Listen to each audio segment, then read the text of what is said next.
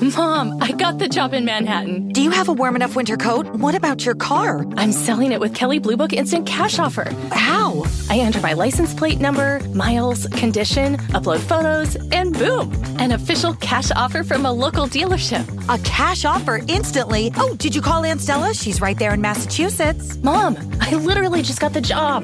Not everything is as simple as selling your car with Kelley Blue Book Instant Cash Offer. Price it, fix it, trade it, sell it, KBB.com it.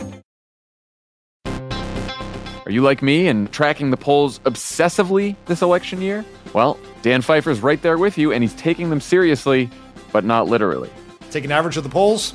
Don't forget about any one poll. And the thing that we try to tell everyone in every episode of this podcast is a poll that has Biden up to and a poll that has Biden down to. They all tell you the exact same thing, which is this is a very, very close race. The goal of this podcast is to help people understand polling and freak out about it just a little bit less. Explore the latest polls, what they actually mean, and whether or not it's time to hit the panic button. Tune into Polar Coaster with Dan Pfeiffer, Crooked's latest subscriber-exclusive show. To get access, subscribe to our Friends of the Pod community only at crooked.com/friends.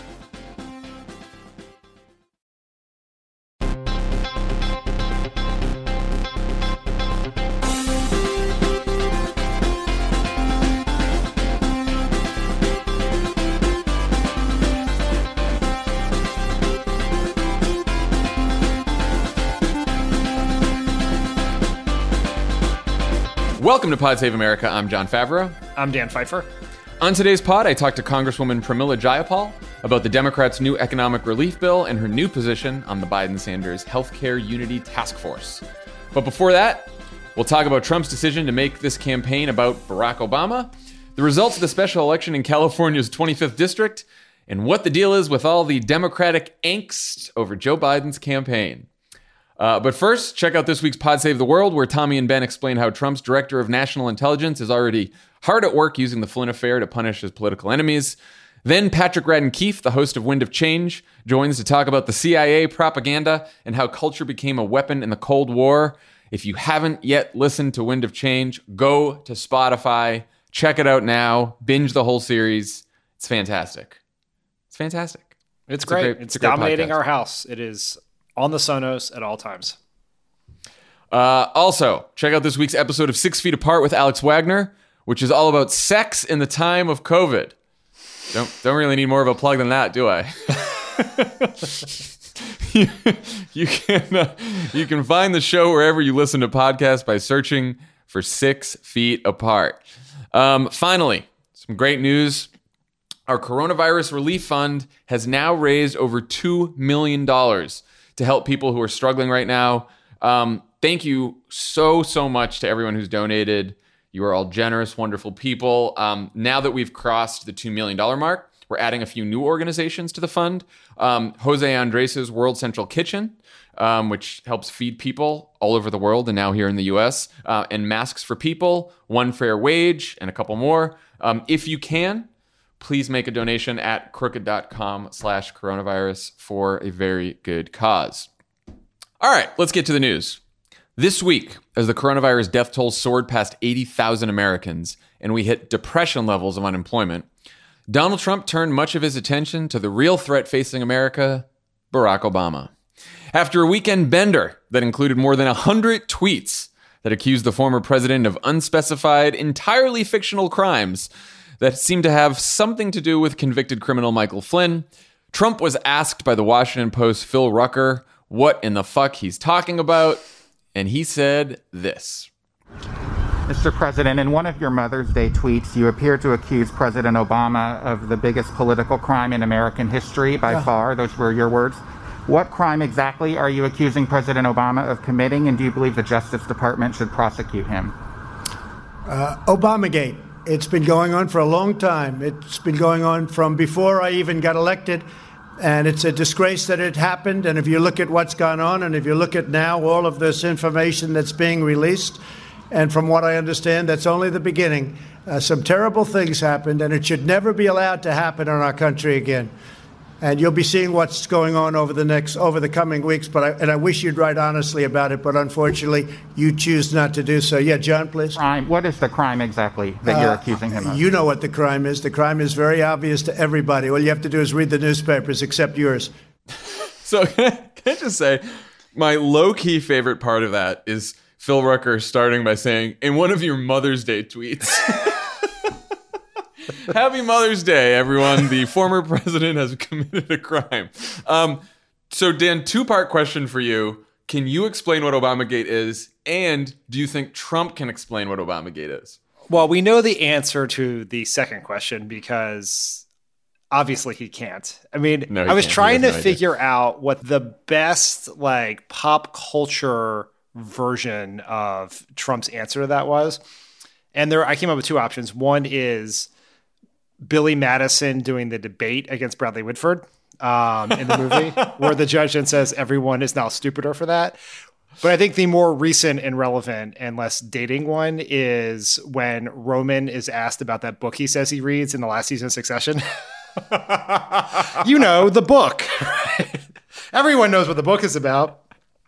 So Trump has no idea. Like, he didn't even bother to read past the hashtag, which is sort of also emblematic of his pandemic response. But if we were to try to explain what Obamagate is, it boils down to Obama administration officials following all the right protocols to find out why Trump's incoming national security advisor was having conversations to undermine U.S. foreign policy with the Russians in weeks after the Russians had interfered in an election on behalf of the incoming president. That is the crime to which he is accusing Obama. I mean, you know, Adam Goldman in the New York Times has a great piece about this today. It's like a pretty simple explainer if you want to go down the rabbit hole, and if you don't, that's fine too, because it is a rabbit hole. But like, just a few things to remember to add to what you're saying. Like, Russia sabotages the election. We know that on trying to elect Donald Trump. So this is all fact. The Republicans on the Senate Intelligence Committee have concluded this as well. A finding put forward by also criminal Richard Burr. Yeah, exactly. That's a whole other story. So this happens. The Obama administration put sanctions on Russia. Russia does not retaliate for the sanctions. Barack Obama talks to the intel agencies and says, "Can you find out why Russia didn't retaliate when we just sanctioned them?" So they look at some of the calls, because we monitor some of the calls made by Russian officials. Look at those calls, and the ambassador, Russia's ambassador to the U.S., is talking with an American. And the American is saying, "Don't worry about these sanctions. When Donald Trump takes office, we'll take the sanctions away." And so then the question is, who was that American? Because in the intel reports, the Americans are masked. So no one knows who the American is talking to the Russian ambassador, promising sanctions relief and to undermine U.S. foreign policy. So there's a process you go through that everyone admits, even Bill Barr, even Donald Trump, was legally followed. You uncover that the person talking up to the Russian ambassador is Michael Flynn, the incoming national security advisor. And then after that, Barack Obama warns Donald Trump during the transition when they meet, "Hey, just some advice. Don't hire this Michael Flynn guy. He's pretty sketchy." Donald Trump doesn't take the advice, hires Michael Flynn. It is reported that Michael Flynn was talking to the Russian ambassador, undermining U.S. foreign policy.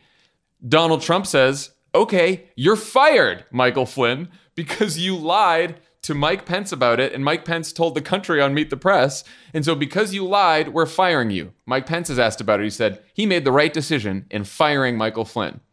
And now we are told by Donald Trump that somehow Michael Flynn going down was an Obama plot to bring down Donald Trump. It makes zero fucking sense. And if any of these fucking people peddling this conspiracy would talk to anyone outside of the Trump media bubble for 5 fucking minutes, the whole thing would fall apart. The entire thing. A couple other points on this. One, quote unquote unmasking, where you like, and the reason why American citizens' information is kept private in these intercepts is oftentimes the Russian ambassador, in this case, someone who was being surveilled, could be having many conversations with American citizens that are of no interest to the federal government, to the intelligence agencies. And every once in a while you will see one. And this happens with both, suspected criminals, suspected terrorists, all kinds of intelligence targets, both, at home and abroad. And they will see something interesting and they will make a request to see who that person is, because the other party of the conversation is relevant to the information we're trying to find out. That happens all the time. It's happened, I think Tommy mentioned the other day, 18,000 times under Trump. It's a very common thing.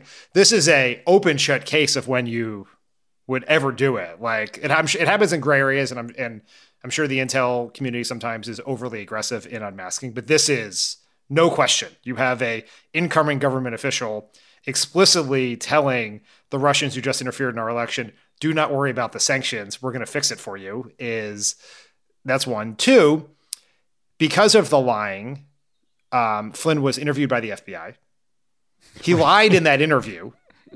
And that is not open for discussion. That is a well-known fact because he lied about what he told the Russian ambassador. That's why Donald Trump fired him. He lied to the FBI. He knew. And then Michael Flynn admitted to that on multiple occasions under oath. He pled guilty to this crime. I lied to the FBI. I'm guilty twice. I lied to the FBI. And it's not even mentioning a separate crime involving Michael Flynn, where he was representing the Turkish government as a foreign agent without registering and then lying on his forms that he filed afterwards about his work on behalf as a foreign lobbyist for the Turkish government, which he also admitted to under oath as part of his cooperation deal with the Mueller investigation. So he is guilty of many crimes. He's admitted to all of them under oath. All the procedures were followed, and now he's on the short list to return to the Trump administration in a second term. The best part of the entrapment theory, right? They're saying, well, the FBI entrapped Michael Flynn it's a perjury trap to try to get him to lie. The FBI literally read words from the transcript of his call with the Russian ambassador and said, do you remember this? We're giving you a couple chances. We don't want you to lie to us and get in trouble. Do you remember these words from this transcript? And he said, no, I did not say that. I did not say that. It's like, and the other crazy thing about this is, again, here we are down the rabbit hole. Some journalists like Marcy Wheeler have pointed this out, that these doofuses releasing a fucking list of all the times that Michael Flynn was unmasked have proven that most of the times that someone was unmasked and it ended up being Michael Flynn talking to foreign officials, it wasn't the Kislyak call, because that happened a little later. It was before that. So Michael Flynn has raised all kinds of alarms with a whole bunch of other conversations before the Kislyak thing. Just as one more point on Michael Flynn, which is now remember, he will probably, if Donald Trump is reelected, he will probably work in the government again. Could be Secretary of Defense, could be National Security. He'll probably be on the campaign trail. Yeah. And so let's put aside that he is an admitted criminal. Right? So that's one disqualifying factor for serving in a presidential administration. The other one is he's a particularly dumb criminal. Do you remember what his job was when he was in the Obama administration? The head of the Defense Intelligence Agency.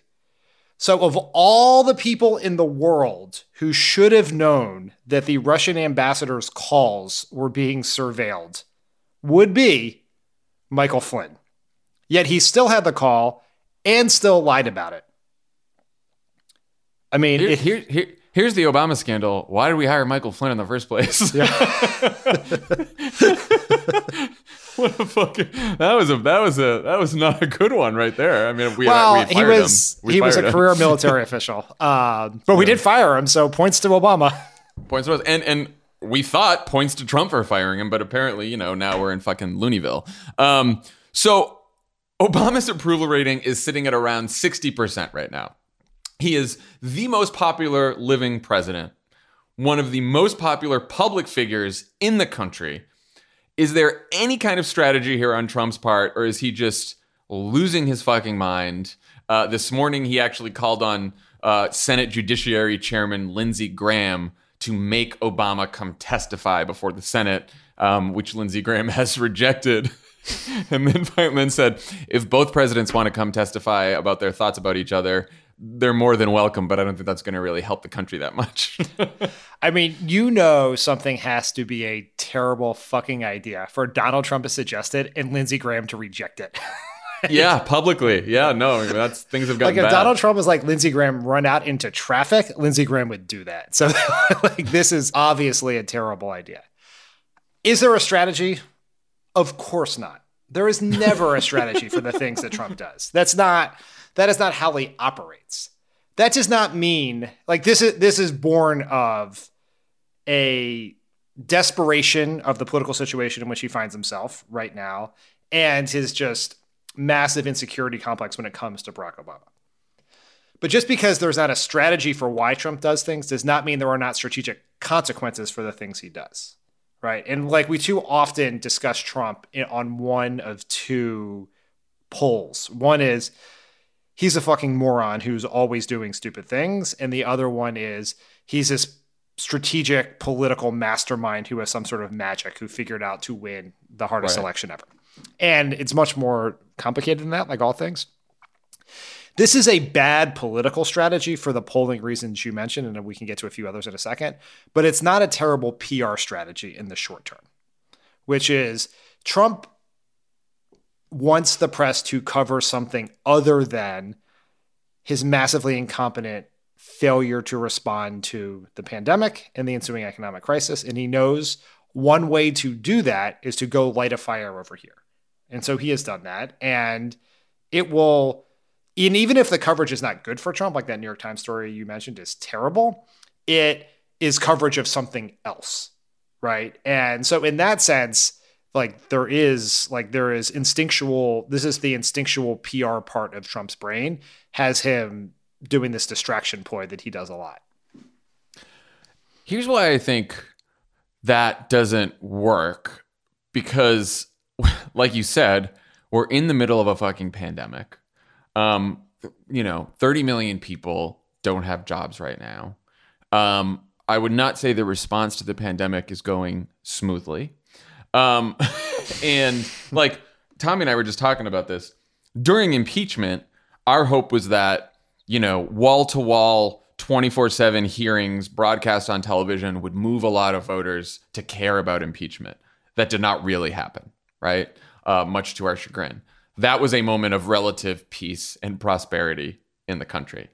And because a lot of people, when you talk to them in focus groups, they'd say, yeah, either I think Trump's guilty because I'm a Democrat and partisan or someone who thinks Trump is fucking nuts, or I love Trump, I think Trump is fine. But most of them would say, well, I care about my health care, I care about my job, I care about my wages. I don't know that I care that much about impeachment. So now imagine that feeling in the middle of a fucking pandemic when all these people are out of work, and you turn to your federal government and the president is screaming about some vague conspiracy that the last president did, and he's yelling about Barack Obama, and he's not talking about the pandemic, and he's not talking about how to put people back to work. Like, it seems like a fucking political loser to me. I mean, there are reasons to be very alarmed by this, which we're going to go into, but from a political standpoint, I can't get why it helps him, except with his base. And his problem is not his base.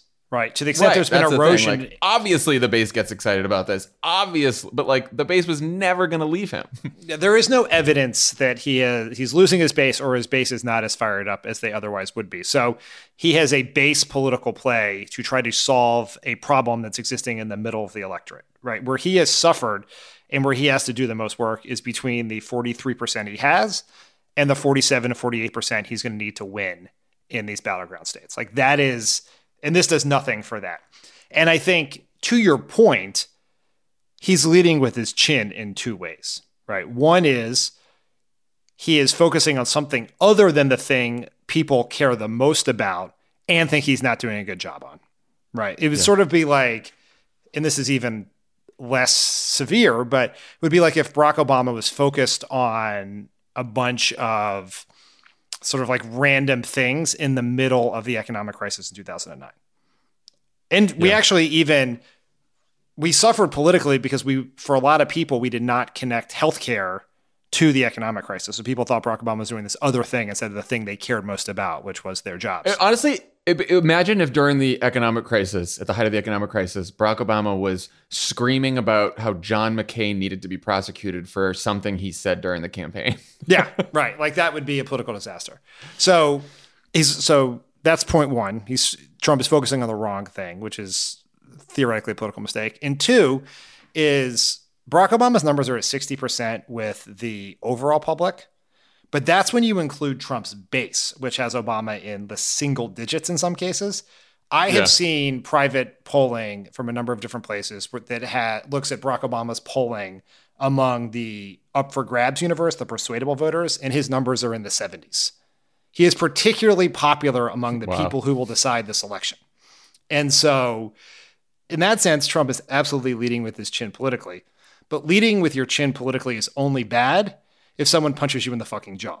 And that's the question for Democrats is how do they make Trump pay for this, right? And it's not just enough to make fun of him for being a conspiracy theorist. It's not just enough to continue focusing on the pandemic. You have to tie Trump focusing on all these absurd things with the thing he is not focusing on, right?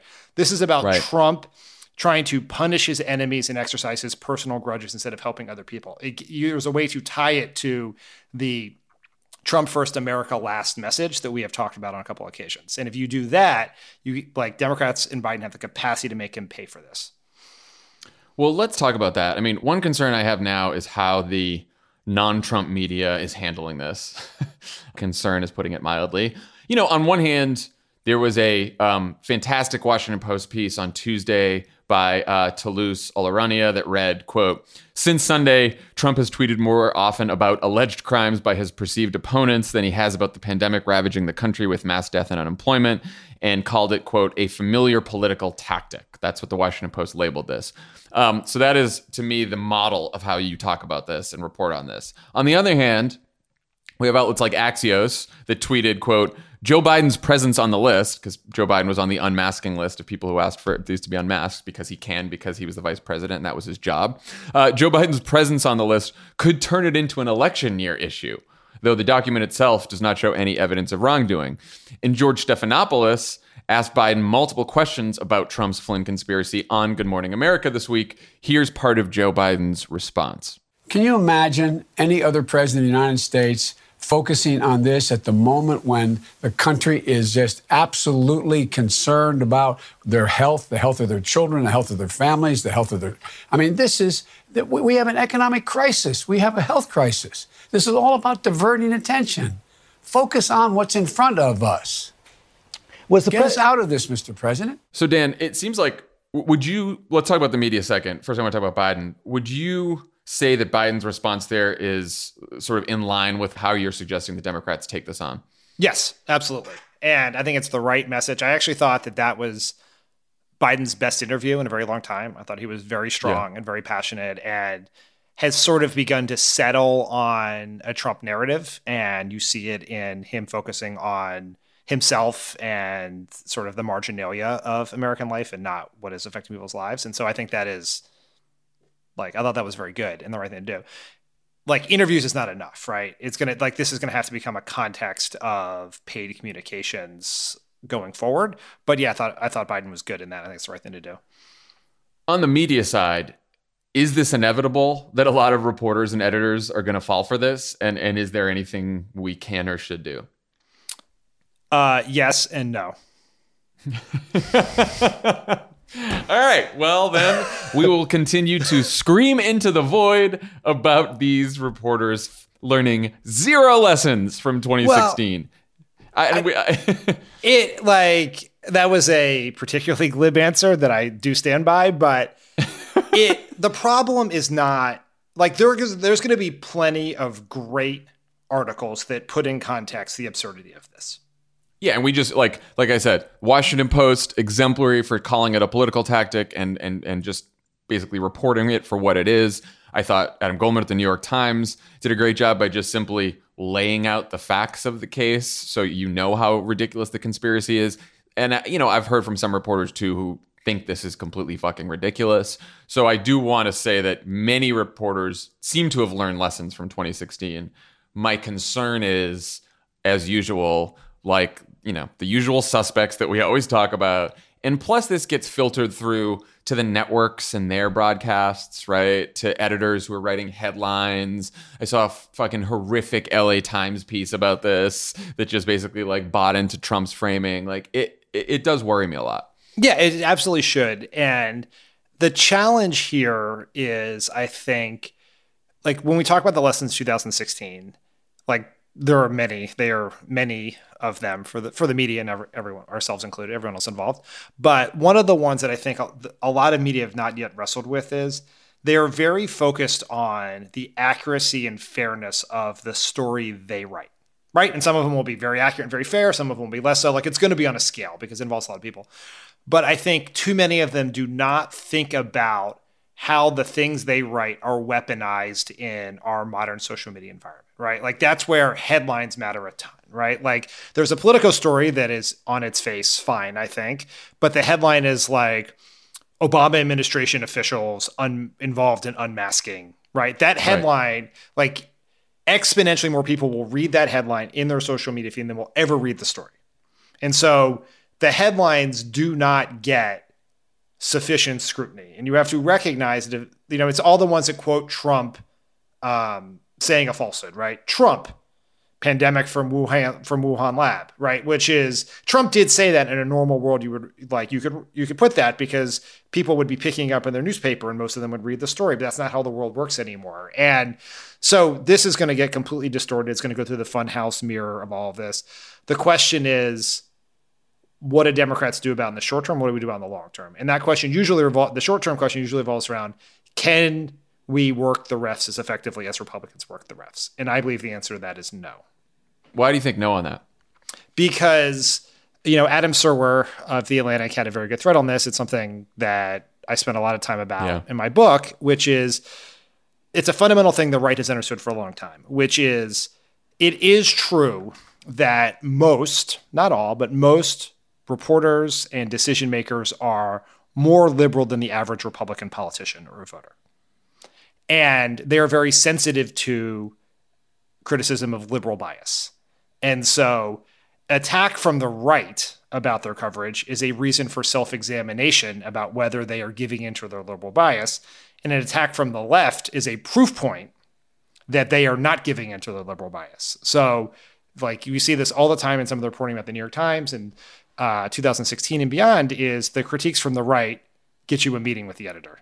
The critiques from the left get you nothing, right? And there's just, like, we have to understand that this is a fundamental fact of journalism in this day and age. It does not apply to everyone. There are some who have been very, very good about this. And I think the Post, while not perfect by any stretch of imagination, has been more resistant to giving in to the impulses of the right than a lot of other media outlets.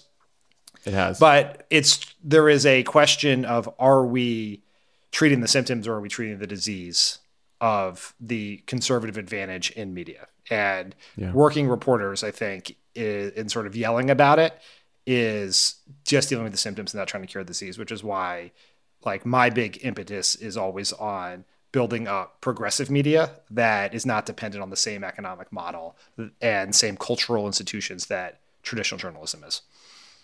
And look, what I would say to reporters, editors, headline writers, producers, because it's all of them, it's not just reporters. Sometimes it's mostly the other people who are writing headlines and chyrons on television.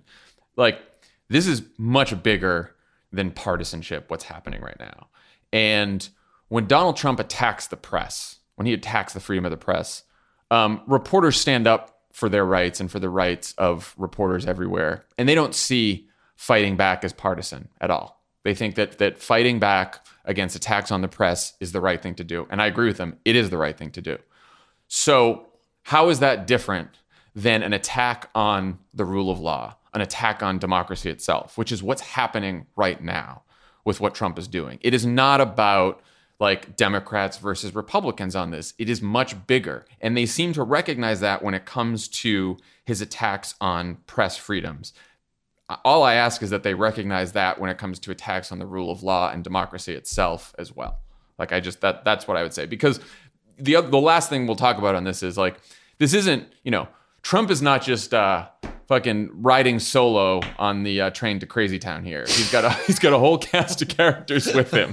He's got every right-wing lunatic from Fox to the Federalist. He's got Bill Barr, running an investigation into all this nonsense at the Justice Department. He's got fucking former Twitter troll turned DNI head Rick Grenell giving Republican senators a list of senior Obama officials, including Biden, about this unmasking bullshit. And now he's got Republican senators like Rand Paul demanding Senate hearings and making the same wild accusations about Obama. Like, what is your level of concern about the consequences of Trump and the Republicans using the full power of government and law enforcement to go after their political enemies?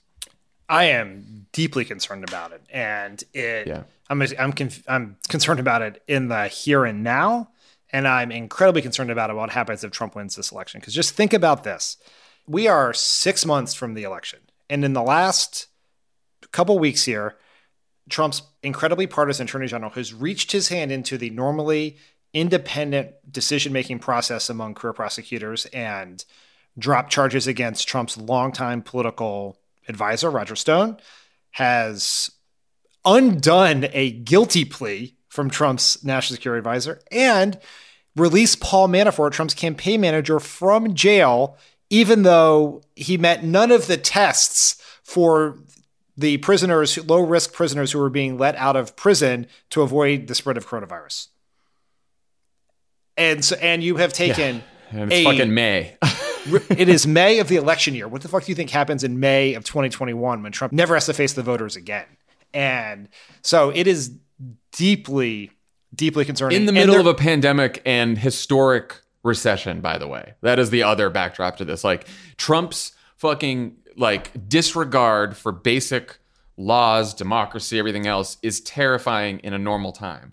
At a time where there's, double-digit unemployment and a disease, a virus ravaging the country, and everyone is fucking on edge anyway, to have a president who can punish his enemies or his critics and protect his loyalists is fucking terrifying. It is terrifying.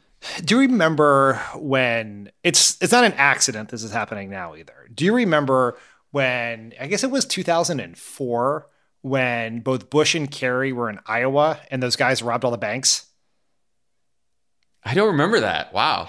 Maybe I made that up. Or maybe that's a plot of a movie. Either way, basically he's using attention on something else.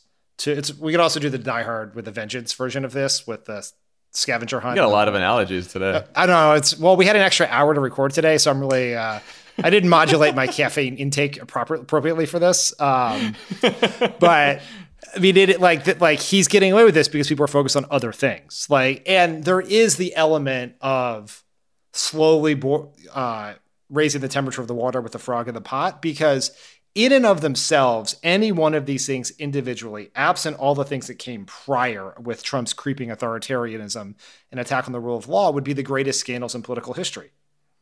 Yeah. The Attorney General forced the Department of Justice, against the wishes of career prosecutors, to drop the charges against a man who had pled guilty to a crime, because that man happened to be a close advisor of the president.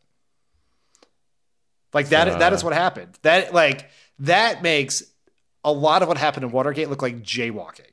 But we're just moving on, right? Because people can't leave their homes. We're all trying to fucking survive a pandemic. Yeah. No, yeah. It's not great, Dan. So before we talk about the 2020 election, I just want to really quickly talk about Tuesday's special congressional election in the California 25th.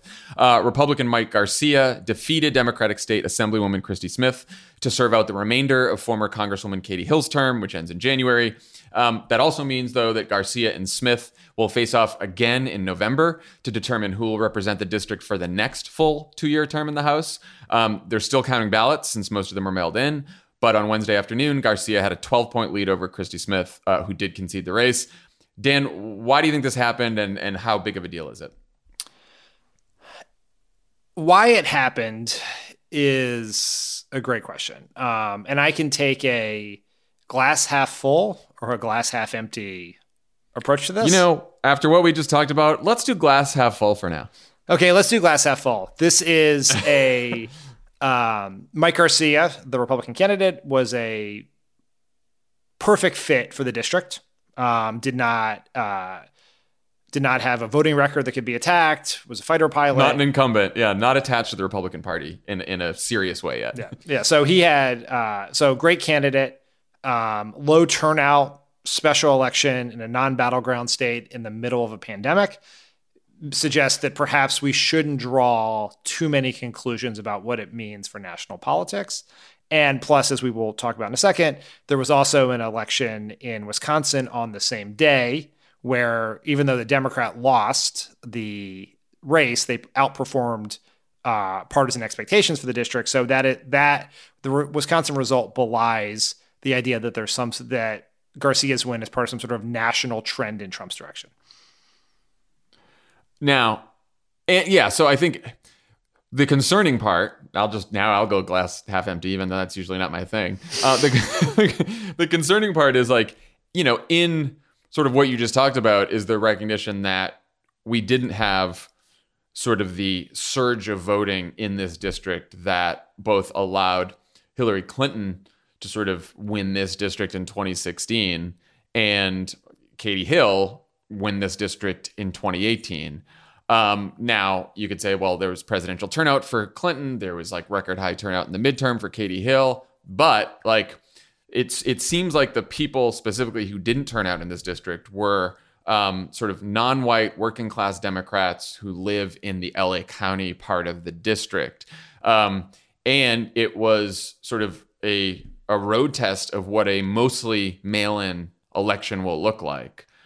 Does it give you some concern as we head towards the fall about Democrats' ability to organize voters, especially voters who don't always turn out in the middle of a pandemic in a mostly mail-in election? Yes, it gives me great concern. And that's why I tend toward, I don't know whether I'm half full, half empty, 2/3 empty, whatever the right way to think about it is, but I think Democrats would be unwise to ignore the result here. Because yes, we have these result in Wisconsin earlier this week, and then the amazing result that happened in the state Supreme Court race last month. But that should also not give us too much comfort, because what happened in California 25 is proof that it is very hard to turn out low propensity voters in a vote by mail election, particularly in places where vote by mail is not part of the political culture. Right. And so if you think that's hard in California, which has offered vote by mail as an option for a couple of cycles now, think how hard that's going to be in Pennsylvania, where they're doing that for the first time, Michigan, where it's newer, North Carolina, all these places where this is a real challenge. And even though we were able, Ben Wickler and the Wisconsin Democratic Party proved it could be done, they have the best organization in the entire country.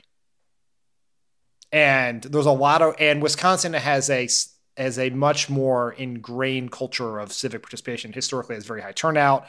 And so there are real challenges here, and we're going to have to build tremendous organizations in order to do that. Because the only way we're getting at 270 is by getting a lot of low propensity voters in battleground states to vote by mail for the first time, depending on what their in-person options are. So what happened in California 25 is not predictive of what is going to happen in November 2020, but it is a warning sign that we got a lot of work to do if we're going to be able to succeed in the new environment in which we find ourselves. Yeah, and to end on a hopeful note, it's also proof that organizing matters, and what you do in the course of this election matters.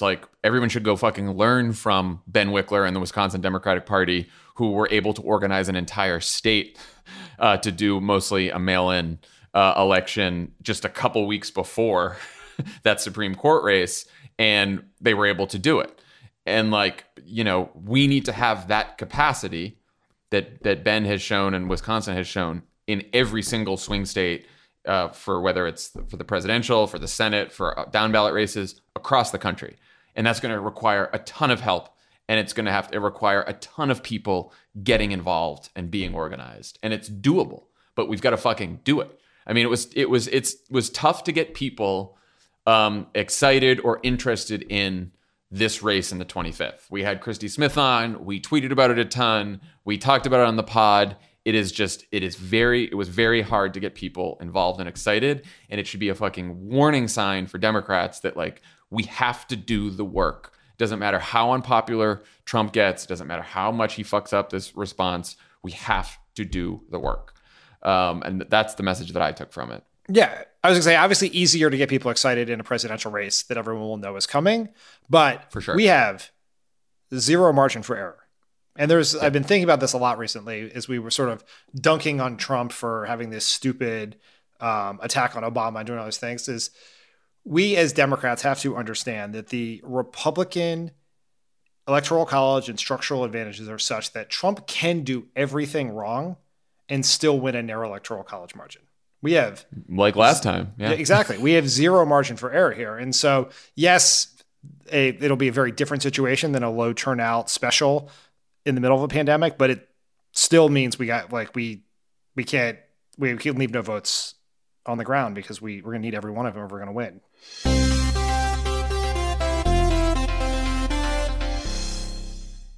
This show is sponsored by BetterHelp. How do you cope when there's something weighing on you or something you need to get off your chest? You know the best way to do it? Best way to cope is to talk about it. Not just cram it down, not do what generations of New Englanders have done, just stuff their feelings down, maybe cover it with a coat of booze. No, you got to talk to someone. You got to work it out, get it off your chest. And just by doing that, you will feel better. We all carry around different stressors, big and small. When we keep them bottled up, it can start to affect us negatively. Therapy is a safe space to get things off your chest and to figure out how to work through whatever's weighing you down. If you're thinking of starting therapy, give BetterHelp a try. It's entirely online, designed to be convenient, flexible, and suited to your schedule. Just fill out a brief questionnaire to get matched with a licensed therapist and switch therapists anytime for no additional charge. Get it off your chest with BetterHelp. Visit betterhelp.com/PSA. Go today to get 10% off your first month. That's BetterHelp, HELP.com/PSA. Let's talk about 2020. On Wednesday, Joe Biden announced his selections for 6 unity task forces on climate change, criminal justice reform, economy, education, healthcare, and immigration. According to the Biden campaign, the task forces will, quote, meet in advance of the Democratic National Convention to make recommendations to the DNC Platform Committee and provide recommendations to Biden himself. Each task force is co-chaired by one representative chosen by the Biden campaign and one from Bernie Sanders' former campaign. This was part of Bernie's endorsement announcement. If you'll remember, a few notable appointments. Congresswoman Alexandria Ocasio-Cortez and Secretary of State John Kerry will co-chair the climate change task force. The healthcare task force will be co-chaired by our guest today, Congresswoman Pramila Jayapal, and former Obama Surgeon General Vivek Murthy. It also includes our Crooked Media pal, America Dissected host Abdul El Sayed. Dan, what was your reaction to the announcement and to the groups? This is a very well executed piece of business by Biden and Bernie. These are the people you would want. Getting AOC, of course, most notably to be in charge of the climate change one. I will note that it really is. It's sort of funny that AOC's lot in life is to work on climate issues with 70-year-old men from Massachusetts. It's like,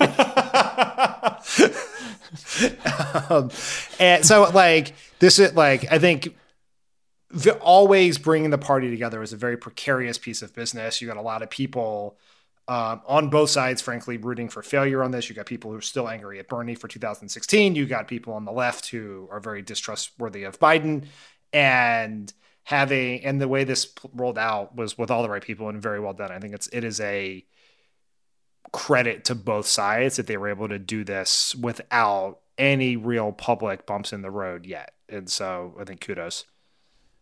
Yeah, and there's some serious people from the progressive movement on these policy councils, not just AOC, like Varshini Parkesh from the Sunrise Movement. Stephanie Kelton's one of Bernie's, economic folks. These are serious progressive activists and progressive leaders on this. And, you'll hear from my conversation with Congresswoman Jayapal, but, everyone seems to be really excited about it. And they're all sort of going into this in a really good faith way, hoping to come out with some sort of exciting policy ideas. Obviously, this can have a policy benefit for Biden. Do you think it can also have a political benefit? Can it actually help him with younger progressives who might still be skeptical of his candidacy? Absolutely. Be able, if you are an organizer, I was going to say if you're an organizer having a conversation at the door, but if you're an organizer having a conversation on Zoom with a Bernie voter who is skeptical of Biden, particularly because of climate change is their main issue, then being able to say that Alexandria Ocasio-Cortez is working on climate change with the Biden campaign is a very persuasive piece of information that Biden is welcoming to their views and that there is an ability to push him either now or over time in a way that you want more. So I think a policy working group is not going to move all the voters. It's not going to be a huge deal, but I do think it creates an entry point to a lot of folks on the left who have policy-based skepticism of Biden. Yeah, and there is some research that points to that as well. NextGen did a study on young voter attitudes a couple weeks ago, and they talked to Bernie supporters who were less enthusiastic about Joe Biden. And they did find that just clearly stating, not sort of overdoing or over-exaggerating Biden's progressive credentials, but basically by saying, Joe Biden, while he hasn't always been with us, he's listening to progressive leaders, he's working with them, and he has adopted some progressive policies. Here's his agenda. Actually moved them towards Biden and made them feel a lot better. And it was introducing new information to these voters that they had never heard before. So some of this, now look, credit to the Biden campaign for doing this, because there also is risk here, right? Like if some of these progressive ideas don't get adopted and some of these people on these task forces start complaining, like that's a risk for the Biden campaign, right? There's also a risk, by the way, on the other side. The RNC already attacked these unity task forces for like Biden moving too far to the left. He's got I saw that like Democratic donors were already like, what are you doing? You're moving too far to the left on this already, which is, probably a signal that he's doing something right. But still, like, it's not without risk to do this. And so I do think the Biden campaign gets a lot of credit for putting these together and being so open to them, just as the progressives who have joined these task forces get a lot of credit for sort of coming to the table and working in good faith. All right, let's talk about how the party's feeling about 2020. I don't know if you've noticed this, Dan, but there are quite a few Democrats out there offering an unlimited supply of absolutely free and very public advice to the Biden campaign. and many of them are in a mild but constant state of panic about November. Of course, I'm sure that the Biden campaign is absolutely thrilled to get this advice that they did not seem to solicit in any way. You can tell that from their tweets, and I'm sure they were especially tickled when, quote, more than 24 donors, advisors, activists, and party strategists talked to the New York Times, as they did for a Wednesday piece on Democratic worrying, and said that the Biden campaign, quote, is exhibiting some of the same difficulties that proved troublesome in the primary. Slow decision-making processes in multiple power centers across Mr. Biden's sprawling political network, generational differences between some longtime Biden advisors and younger operatives, inadequate staffing, and a tendency to be reactive in the face of controversy.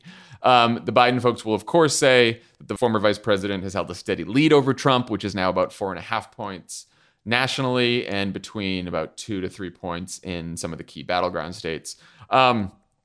Obviously, Democrats will always bare their souls to political reporters, just as sure as the sun comes up.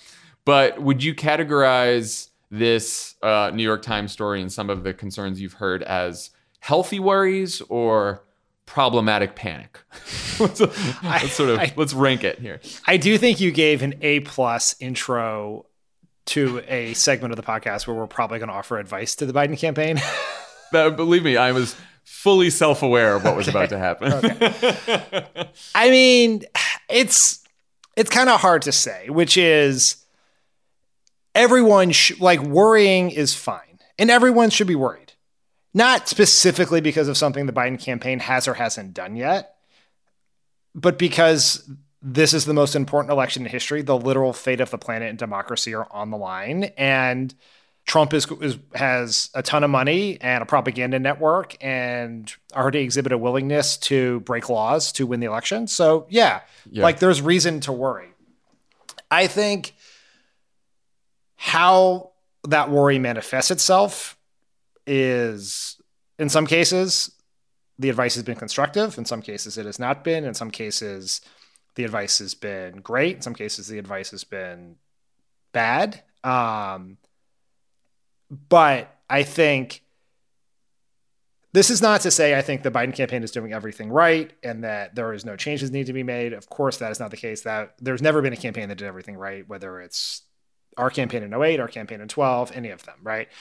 But I do think we have to give them a little space to build up to the general election, and don't grade them for what they're doing right now and panic about it. Let's see where they are in a month, because the transition from a primary to a general is really hard. You are doing massive hiring. You are scaling up. You're trying to preserve the culture and the processes that put you in a place to win to begin with, while adding a whole bunch of new people, many of whom you have never met, many of whom worked very hard to defeat their new boss. You are like a primary to general are very different, particularly in a communications capacity, like what your strategies are, who you reach, what like your audience is. You've just done a 2 years worth of polling on Democratic voters who now you have to do, like, you have to learn about who your target voters are. And so it's really hard to do anyway. Biden campaign is doing this in a pandemic. They have a brand new campaign manager who basically, I think, got to go to one meeting at the headquarters and hasn't gotten to be in the same room with her candidate or her staff since then. And they're doing a lot of things. They're already, I know for a fact, having talked to them, they're doing a lot of things that people are already suggesting they should be doing. Now, does that mean that they're doing as fast as they can be or as fast as they should be? Like, we're going to find that out soon. And so I think worrying, like, as with all things, everyone should be worried. But panic is, like, it's not time to panic yet. Right. Panic is never good. Like, the advice to panic is bad. Well, like, you always say this, that worry about everything, panic about nothing. Yes. Right? That's where I am. That's where I am now. And I would just say, like, I have worked with Jen O'Malley Dillon for forever. Like, she and I worked in, I was doing this. I was thinking about this morning. We worked together in the 2002 cycle, the 2004 cycle, the 2008 cycle, the 2010 cycle, the 2012 cycle. And so we've done a gazillion campaigns together, and she would be my number one draft pick to run a campaign. And she would especially be my number one draft pick to run a campaign in a situation where you had to try to figure out how to do organizing in a world where most of it will take place online. Like, she is she's got a huge task in front of her, a lot of impediments, but like, before you decide to like layer a verdict on the campaign, you got to give it a little bit of time to ramp up to the general. And then let's see what they've built for the general and what their strategy is. There have been some promising signs, I think, that we should give them as much credit for as people have been dinging them for stuff they haven't done yet. Well, a lot of the concern and advice has been focused on their digital strategy. Our good friends David Axelrod, David Plouffe, Liz Smith, all published op-eds in the New York Times, sort of urging the Biden campaign to up their digital game and increase Biden's visibility. Why do you think everyone's so focused on the digital strategy, and what advice do you think has been good? I think everyone's focused on it because we've all convinced ourselves that that's why Trump won in 2016. And it is the most visible manifestation for political junkies of how campaigns operate, right? Like, we all live on Twitter. And if you spent the 2020 Democratic primary on Twitter, all you saw was Biden getting dunked on 24/7 by everyone else, right? You know, obviously Bernie Sanders had this massive digital operation. Elizabeth Warren did a bunch of smart things. Pete Buttigieg was everywhere. Kamala Harris did it, but like, all these candidates were doing all these things, and you didn't see Biden doing it. Now, Biden still won 2 out of every 3 Democratic primary votes. So it's what we all care about, because what we all see. It's also was definitely a weaker part of his campaign in the primary. Right. And it matters more in a general, and it certainly matters more in a general in a pandemic.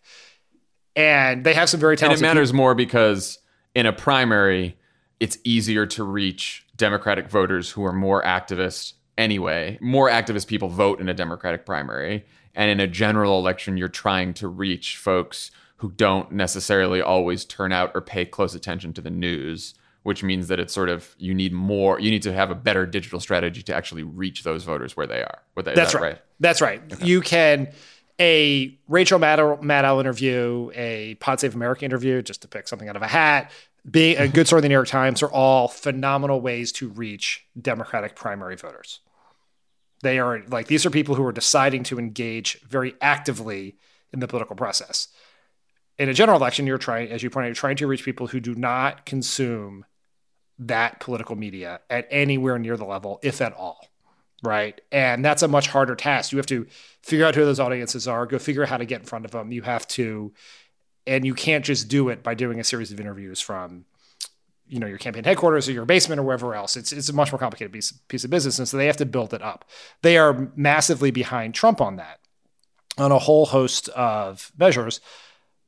And they got work to do there. I think by all indications from what they have told me, what they have, there was a big story in the Post over the weekend about some of their hiring, is they're moving on it. Will they be able to move fast enough to build the operation they need? That's the question. But it's too early to have the answer to that. So, the other big concern that's out there is that Biden hasn't been able to leave his house because of the pandemic. Jen, who you just talked about, O'Malley Dillon, she dismissed some of the complaints about this to the Associated Press. She said, quote, "Voters don't give a shit about where he's filming from. What they care about is what he's saying and how we connect with them." What did you think about that? I think that there is definitely this obsession within the context of a lot of this advice culture about Biden only filming from this one room in the basement, which I think is where it is, or we've just decided it's the basement. We've just called it the basement. Yeah. Yeah. Just to be pejorative. I don't know. Somewhere. Yeah. But from this one room. And I think Jen is right that no one gives a shit whether he's doing it from his basement, his kitchen, in his yard, because the only people who know he does 10 interviews in a row from his basement are the people in politics who watch 10 interviews. This is the thing we always forget, is you do 10 different interviews, not to reach the same people 10 times. It's give you 10 opportunities to reach different people. And so many people have only seen Biden with that bookshelf behind him once, if at all. So yes, she is correct about that. Separate point is if Trump is out in the country campaigning, like visiting factories, going to some sort of quasi socially distanced rally, and Biden can only speak directly to a camera from his home, that's a huge advantage to Trump. Biden is also, and we should be just, for all the people, free advice. I know this because my parents live in Delaware, not far from Biden's TV studio, that Biden is abiding by the stay-at-home order in Delaware. Right. It would not be appropriate or good behavior or anything that we would applaud for him to violate that and be like, you know what? Sorry, Governor Carney, I'm going campaigning. Like, when that order is lifted, the question will be, what does he do that gets sort of the mix of images and energy that puts him on par with what Trump gets or closer to what Trump gets? But like right now, it's not a solvable problem. Yes, he does some filming from his backyard now. That looks very nice. But I don't think that's ultimately particularly consequential. The bigger thing is when can he get out there? And that is not something that he or his campaign controls right now. Last sort of meta question about this. Like, how do you think Jen and the Biden campaign should deal with all of this unsolicited advice that will come from Democrats, that will come from us? Like, what did we do in 2008? Obviously, it was an environment where Twitter hadn't taken off yet, so that helped. But like, what were some of the lessons? Because I didn't field any of this shit, but I'm sure you did in 2008. We were really, like, one of the reasons that Obama and David Plouffe and David Axelrod were so keen on having the campaign in Chicago was we only hung out with each other. We weren't going to like DC cocktail parties, or even like going to a bar and running into a bunch of reporters, or our friends who worked on the Hill or the Clinton campaign who would sort of tell us like what, would tell us what a terrible job we were doing, or just like spit conventional wisdom in our face. And one of the truths of Twitter now is you can't escape it, right? There's nowhere you can move where you're not going to get that all the time. The only thing I would say, and this is not really specific to Biden as it is to every campaign at any level, is one, if there's good advice, take it, right? If there's bad advice, ignore it. And only you know what your strategy is. And there are ideas offered that ladder up to your theory of the case of how you win. And like that stuff is good, right? A lot of it is based in an alternative theory of the case that is not related to yours. But the bigger thing is, don't spend a lot of effort trying to win the conversation right now. Just try to win the election, right? That's a big thing you see campaigns do. And we fell victim of this in 2012 a couple times. And I'm sure 2008 too, is like, it is personally painful when people you respect suggest publicly, I guess primarily, but that you're not doing as good a job as you could be doing. Like that is painful. And you know and believe you're doing a better job than they think you are because they don't know all these things you're doing. So it's like, we need to go out and put on a dog and pony show to show we're doing a good job. And there is some value in that for dealing with for me. Well, I was even going to say, they're all related with donors, right? With potential endorsers, which is very closely connected with the media narrative. Yeah, they're all related. And we certainly do that sometimes, but ultimately you're sort of better off putting your head down, doing your job and being able to show results a month from now or 2 months from now than in like trying to convince everyone that you were right and they're wrong. Yeah.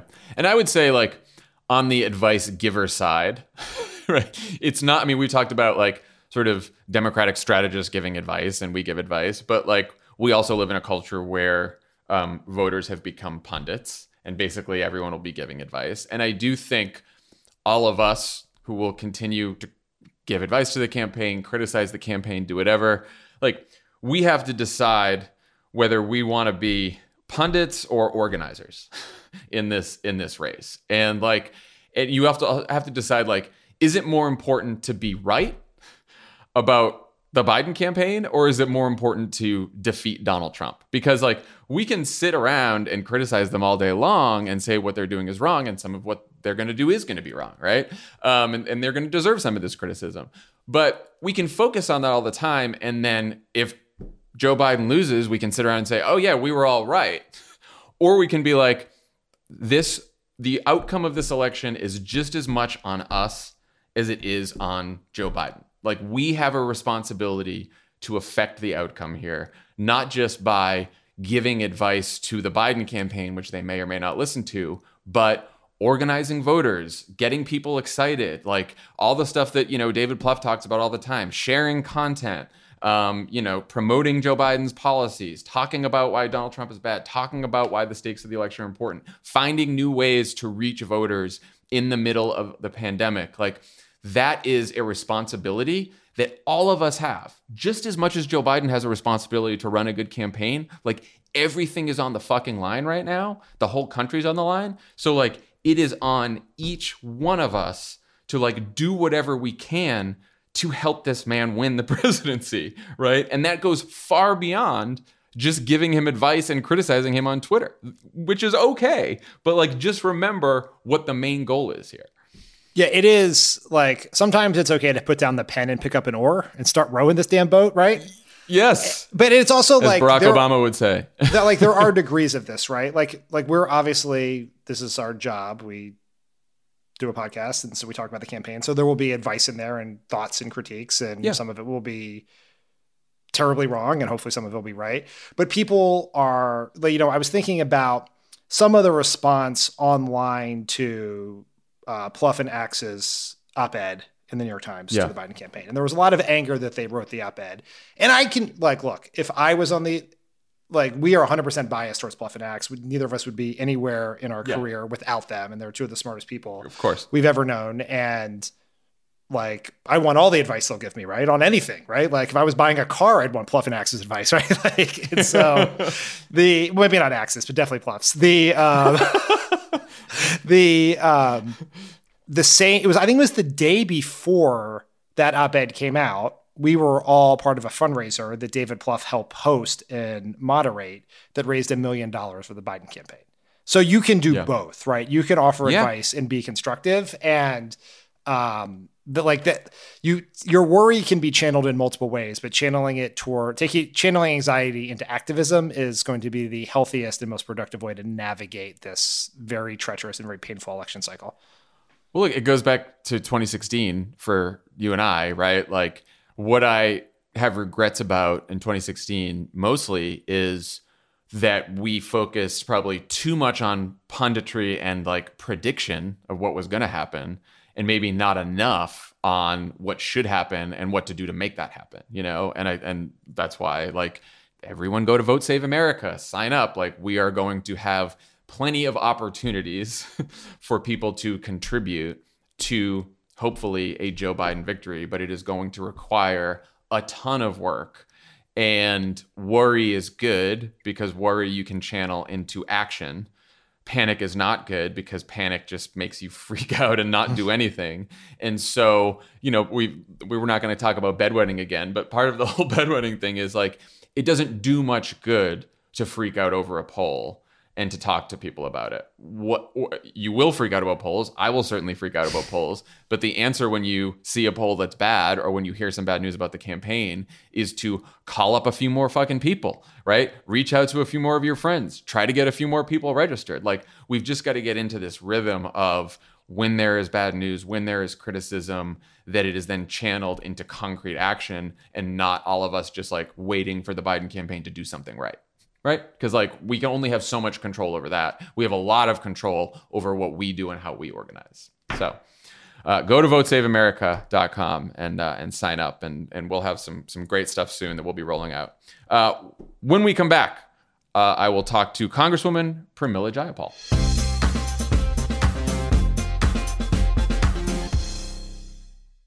A car is never just a car. Kelley Blue Book knows it's so much more than that. It's your commuting chariot, your road trip refuge, your I just need a reason to get out of the house. Your car is there for everything. And for everything car, there's Kelley Blue Book. Need a new set of wheels? Price it on Kelley Blue Book. Problem under the hood? Fix it with Kelley Blue Book. Can another car do the job better? Trade it or sell it on Kelley Blue Book. We're here mile after mile, moment after moment. Price it, fix it, trade it, sell it. KBB.com it. Visit KelleyBlueBook.com to get the journey started.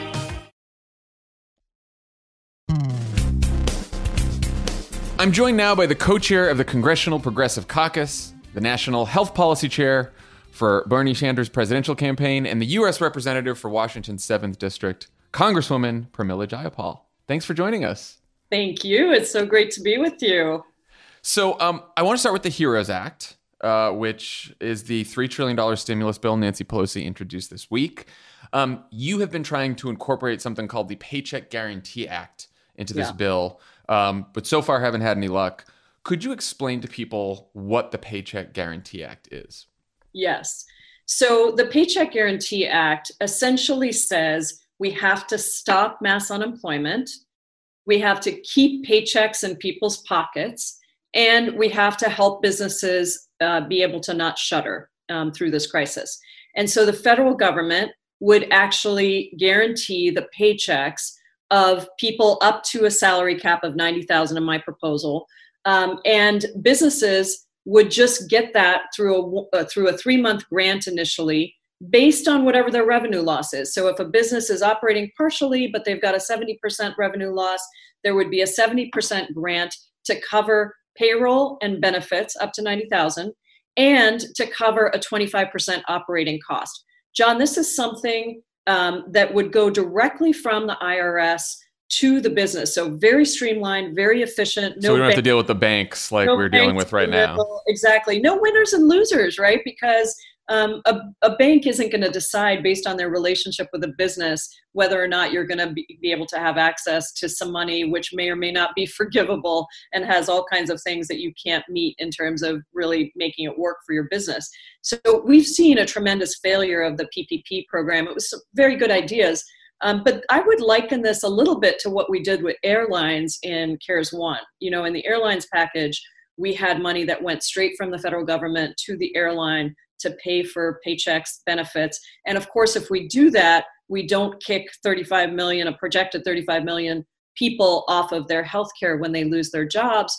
And we don't have to do expensive COBRA subsidies to cover that healthcare. So at the end of the day, we'd also make it retroactive, by the way, so that we could recover paychecks. So people who had been laid off after March 1st due to the pandemic would be able to come back on to their paychecks, and it would be guaranteed. It would stimulate demand because, you know, if you know you're getting your paycheck and you know you're not going onto the unemployment system, which, by the way, is overwhelmed with the number of claims that we're dealing with, you literally are in a place where you're not going to, you don't know if you can put food on the table, you don't know if you can make your rent or mortgage payment. So it stimulates consumer demand at the same time. Simple idea. Most countries around the world, in Europe, have already implemented it, but also South Korea, Singapore, Malaysia have all put this in place to stop mass unemployment, to stop people from going onto the unemployment insurance system, to keep the productive relationship between workers and their employers in place, and to allow businesses to actually weather the crisis and be ready to go back once it's time. So it sounds like a great idea. What are the reasons that Democratic leadership has given you for why they did not include it in this bill? It's all over the place. I would say that, most of it has to do with how you think about the cost of this. I have gotten, when you don't have legislative text, you can't get a cost estimate on the bill. And legislative text doesn't get written unless leadership prioritizes the legislative text. So that has been one challenge, but I didn't let that stop me. I went ahead and did a full white paper. I got Janet Yellen, the former Federal Reserve Chair, on board. I got Joseph Stiglitz, Nobel Prize-winning economist, on board. I got Mark Zandi, the chief economist at Moody's, on board. I got the entire spectrum of the Democratic caucus on board, from conservative members, frontline members, on board with the idea. And I had Zandi, who's been really great on this, and nobody would call him. I was going to say, we used to quote him all the time in 2008 on the campaign, because he was like, he had advised Republicans before. He's advised McCain, but he's also, he is a very well-respected economist. And I had some estimates from some other more liberal-leaning economists and groups about the cost of this, but I wanted to have somebody who was respected on both sides do an estimate for me. And so he estimated the cost of the proposal. We went back and forth, on a number of different pieces. And his estimate is that the entire package is about $1 trillion for 36 million workers. But then when you look at the fact that in the HEROES Act, we are expanding unemployment insurance for everybody, that is costed at a significant amount. It's over 300 billion, 350 billion probably. So if you understand that unemployment insurance cost will go down because of this program, you automatically knock about 300 billion off of that trillion. Then on top of that, you look at COBRA subsidies, which again, we're doing in the HEROES Act. That knocks off about 250 billion, because you don't have to do COBRA subsidies if you're doing this, and this is frankly far cheaper. Now we're down to under 500 billion. There's a sort of a half-loaf measure called the ERTC, the Employee Retention Tax Credit, that's been put into the HEROES Act. It was in CARES 1. It's been expanded. I will tell you, very few businesses, and certainly small and medium-sized businesses, have trouble using these tax credits to get money back, because you got to get accountants. There are lots of restrictions. But that program, Zandi estimated, is about 350 billion. You knock that off, now you're down to 150 billion. You're not pushing people onto Medicaid. You're actually bringing taxes in for state and local governments when people get their paychecks and they continue to pay their benefits. You're doing work for pensions. You don't allow for unions to die because all of a sudden they've got nobody in jobs, and so union membership goes down. So there's all kinds of benefits that ultimately, I think, if this were to be put in, you could even take the stimulus checks. We're doing another round of $1,200 for a stimulus check to a huge number of people.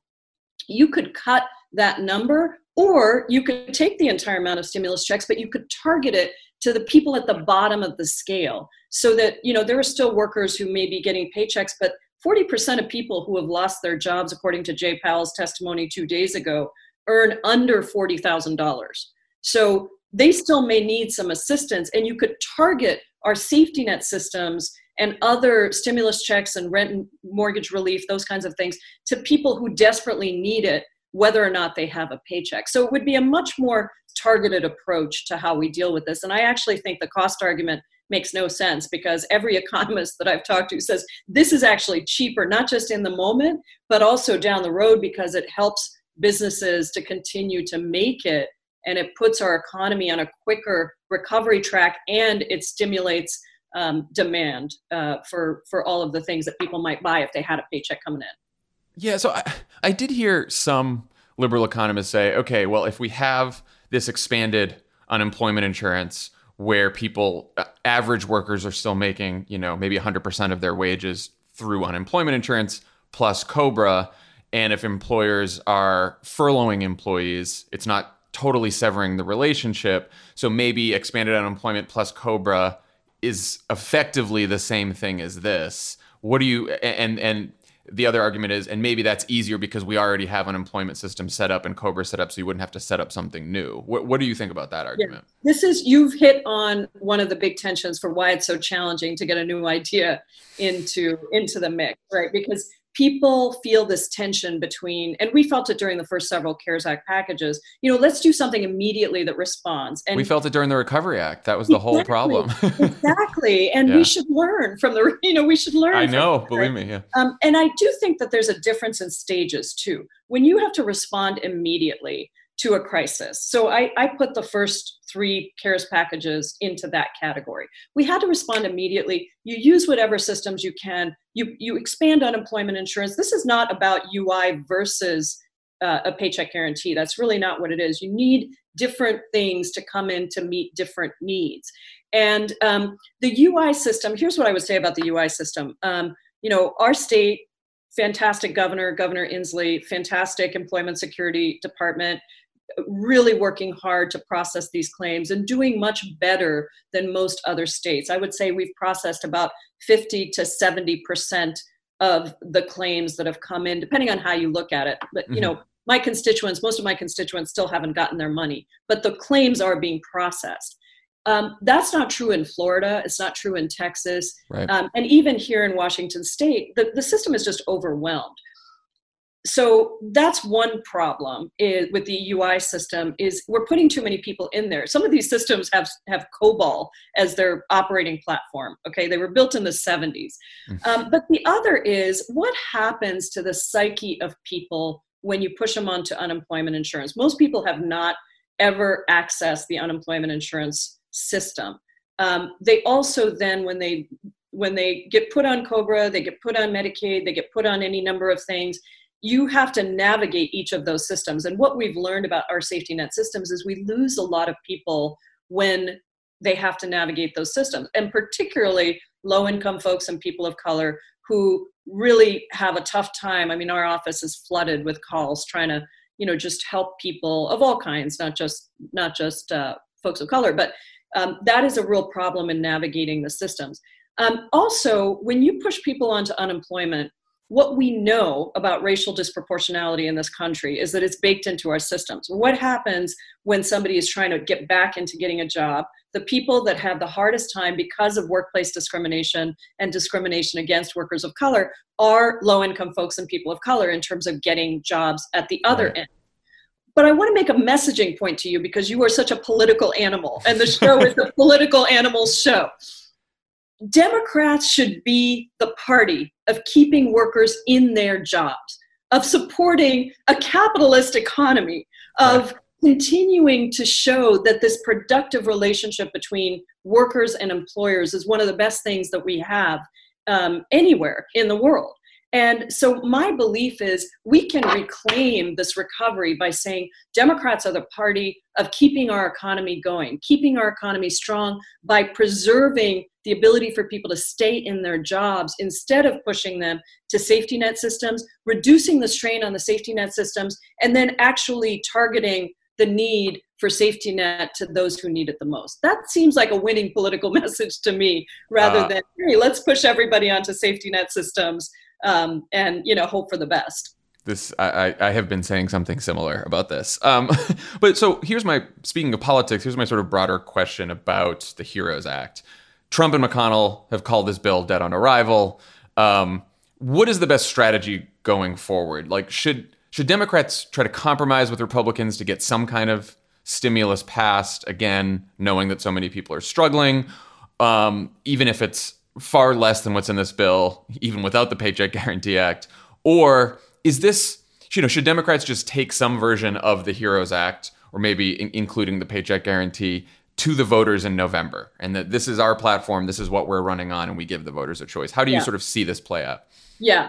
So everything depends on, what we think we need to do and what we think we can do. I mean, those are the two factors in politics all the time. So, in terms of what we need to do, my hope was that this Democratic-only bill, because that's what maybe we'll get 1 or 2 Republican votes, I don't know, but it's going to be a Democrats-only bill, should be the vision that we put out to the American people that is evergreen for this moment. to push for what we need, to have a very clear, defined message about what we need in this country. And to me, it would be, yes, we should fund our state and local governments, but state and local governments is something that politicians understand. Regular people don't see why that puts money in their pockets. Right. So, I understand that all the governors want us to vote for the HEROES Act and all of that, but I'm trying to figure out, how do I tell my constituents that their life is going to get better?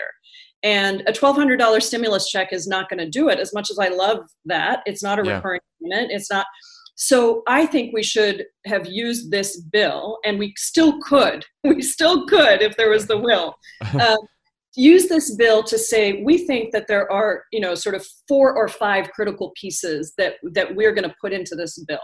Number one, that we do fund our state and local governments. We've already done that. That's not really a messaging point. Number two, that we have a way to stop mass unemployment, that people are going to continue to get their paychecks. That is my Paycheck Guarantee Act. Number three, that we address healthcare so that not a single person in America is going to have to worry about cost if they want to go for COVID-related testing, treatment, et cetera. We can't be throwing people off of healthcare. We've got a lot of ways to do that, but the bill doesn't do that right now. Number four, that we have a comprehensive testing, contact tracing, treatment plan, and that it is tying state governments to CDC guidance before they reopen. Because that's one of the things that's happening is people are reopening too quickly. Some of that is economic pressure, but a lot of that is, just negligence and intransigence. And so tie the ability of some states that aren't listening to CDC guidance. Luckily, that's not my governor, but he's feeling pressure too. Everybody is. Yeah. Tie that to something like Donna Shalala and Jamie Raskin's Reopening America Act.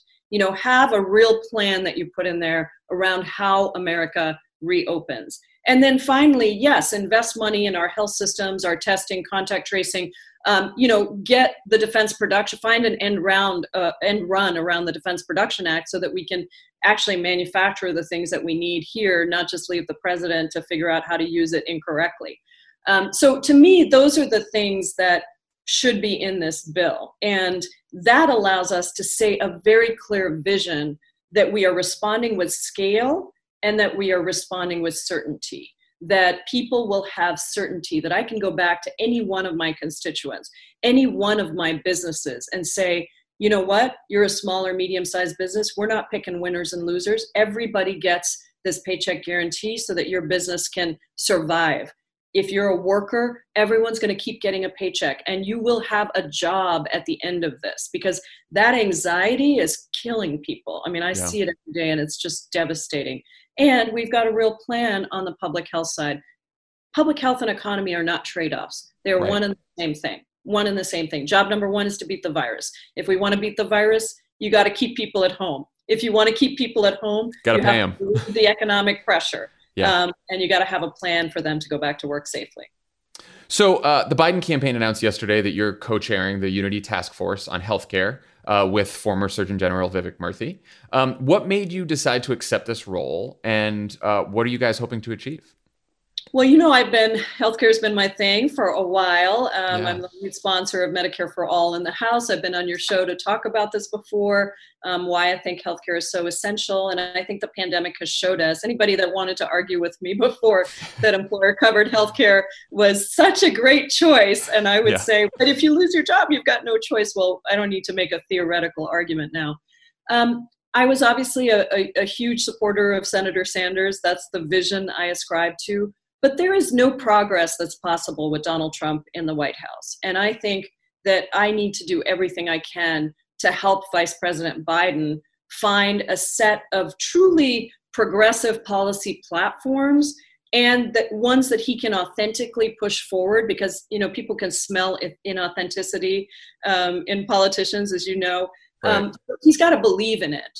And I am somebody who is very progressive, but I also understand the political process. And so I want to try to help the vice president to craft that set of policy proposals. And I want to help move the not me, us movement even further forward, because I think we've done an amazing job and Senator Sanders did an amazing job. We have to get young people and immigrant communities and some of the communities that Senator Sanders really inspired to feel like the vice president is going to fight for them. And I had a 50-minute conversation with the vice president before I decided to endorse him. I mean, I was always going to endorse him, but the question is how enthusiastically, what do you do? What role do you play? And so I wanted to be able to be enthusiastic about him. And I needed a conversation with him to just really understand and hear from him. And it was a very good conversation. I do believe he's very open to these ideas. And I think, when they asked me to co-chair the task force, it seemed like an incredible opportunity to really be at the table and to bring the voices of people that I've been hearing from our movement. It's not really my voice. It's like all the people that we've been hearing to the table, and to help craft some real policy proposals that will make a difference. And it's a pretty amazing task force. I mean, I would have picked some of those people to help figure out the problem. So Dr. Murthy obviously is, we had a wonderful initial conversation. We're having another one today. We're going to, have our first meeting of the task force on Saturday. Don Berwick on our side, Dr. Abdul El Sayed, Kay Henry. I mean, there's some, really wonderful people on this task force and on all of them. And I just hope that this can be the unity platform that actually moves us forward, not just saying showcase, not just like for show, but actually helps us put together some policy proposals that do allow people to have some certainty around a real healthcare system that they can count on. Just to nerd out for a second on the policy. So Biden's plan, I guess I would describe it as robust public option, more generous subsidies, and now, lowering the Medicare age to 60. So obviously, he's probably not going to just embrace your Medicare for All bill or Bernie's Medicare for All bill. But in the middle, between where he is now and where you guys are, what kind of policy ideas, and I realize that this is going to have to be the work of the task force, but off the top of your head, what are some policy ideas you think are on healthcare that could be realistic for Biden to embrace? Well, I think we should start with the principles, right, before we get into the policies. There's some things he can do that are really technical that will make a huge difference. There are some things he can do that were in the Affordable Care Act that have never been activated. But if the principle is, for example, and I really want the task force to do its work. So anybody who might be listening to this is not. I really want to be allowed to let the process work. Totally. But if we can come to some agreement around a national health insurance proposal within a certain number of years, that would be a huge step forward. It wouldn't be Medicare for all immediately. If we can come to some agreements around how to cut costs, because you can't, it's about access, it's about coverage, and it's about cost. And it's about the services. How comprehensive is it? The quality of care. Those are all pieces that I think we can make significant progress on. And perhaps if we leave behind the label of Medicare for All, which obviously I'm attached to because I've been pushing this bill, but it's less important to me. Maybe we have to change the name for whatever it is that we come up with, so that we're not getting into this flashpoint argument. But I think that if we're going to, for example, if we're not going to be able to move to having everybody covered through a public plan, are there ways that we can ensure that if somebody does lose their employment, that they automatically do get covered? I mean, what are the ways that we can start to move us in the right direction? Can we look at the Medicare system and really think about some of the benefits of it, some of the problems with it? I mean, I think Medicare Advantage is a problem. And I don't know if the Biden people will agree with me there, but, I think there are ways to strengthen the comprehensive set of services that are provided through Medicare. I think there are ways to perhaps, we could look at ideas around, should employers offer a public option type plan as one of their options? They can opt into it. So I think there are all kinds of things, and, I'm very open to what those might be. We've had an initial conversation sort of with Don Berwick, who used to be the administrator for the Center for Medicaid Services, and Abdul and I, and I hope that we can have a structure that allows for some of the best ideas to come forward, and we can debate them. Maybe there are things we've never thought about that other people have thought about. So I'm really excited about it. I'm looking forward to it. It's not going to be the easiest thing in the world, but no, it sounds exciting. Yeah. And, when you're an immigrant who came to the United States at 16 by yourself, you're used to pushing boulders up mountains. So I think that as flex my rosy muscles. Well, good luck to you. Last question on this. You were talking about how you hear so much from sort of progressive activists. How confident are you that progressive support and enthusiasm, even from younger people, will follow sort of progressive policy in the Biden campaign, embracing progressive policy? Because obviously, enthusiasm among younger voters, progressive voters, is a challenge. And I always wonder, is it policy based? Is it something else? What do you think about that? It's a lot of things. And I'll tell you what I said to the vice president. People have to, the one gift that he has is he is very authentic. I think people really, he has an ability to connect with people on a human level that very few people do. And so I think that's a great strength. But he does need to have a vision that isn't just rooted in, here's what I did, with President Obama. It's got to recognize that there were structural issues that were in this country, even during the Obama administration, before Trump came in. Trump is both a symptom and a cause. Right. Yeah.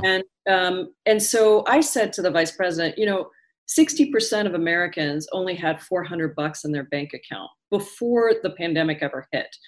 That is what Trump exploited, is the fact that people feel left behind by government. They feel like government, everybody in the administration, Congress, everything, that they are more interested in fighting for special interests than they are in fighting for real people. And I think that if Joe Biden has a set of really expansive policy proposals that recognize the pain that young people feel, lecturing to young people is not a good idea. I'm the mom of a 23-year-old. I can tell you that perfectly well. I'm also the stepmom of a 40-year-old, and it continues. Lecturing is not the way forward, and certainly not when they get to a certain age. And so you have to. I think they're right. I think I'm with our young people that we are, to use a technical term, screwing them. We're leaving them with a planet that's burning. We're leaving them with no health care, no real chance at a job, tons of debt on college. And so, what are we telling them? And I said to the vice president that this is not just about winning in November of 2020. It's also about what happens in 2024. Because if the next president, including a Democratic president, does not dramatically fix some of the income inequality, the racial inequity, the gender inequity, the healthcare inequity, then we will continue to leave the door open for another Donald Trump, because Donald Trump is both a symptom and a cause.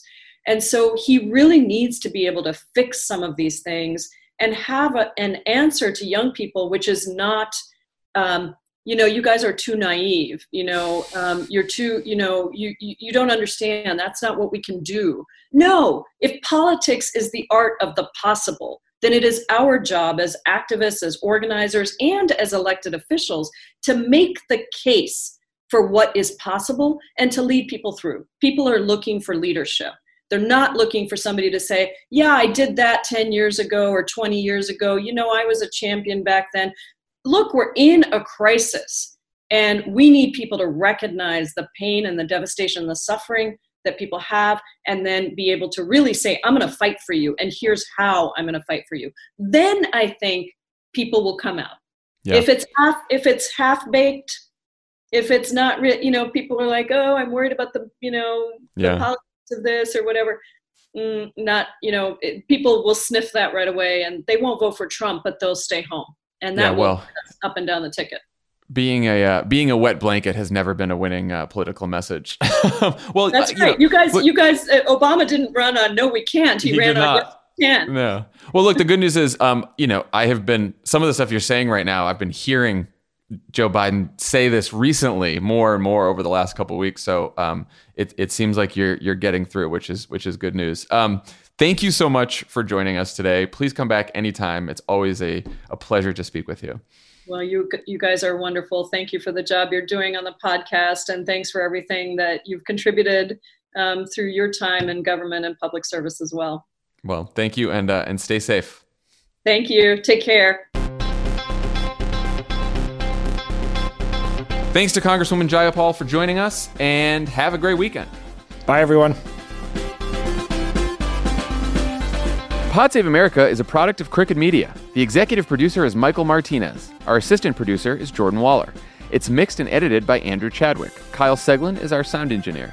Thanks to Tanya Sominator, Katie Long, Roman Papadimitriou, Caroline Reston, and Elisa Gutierrez for production support. And to our digital team, Elijah Cohn, Nar Melkonian, Yale Freed, and Milo Kim, who film and upload these episodes as videos every week.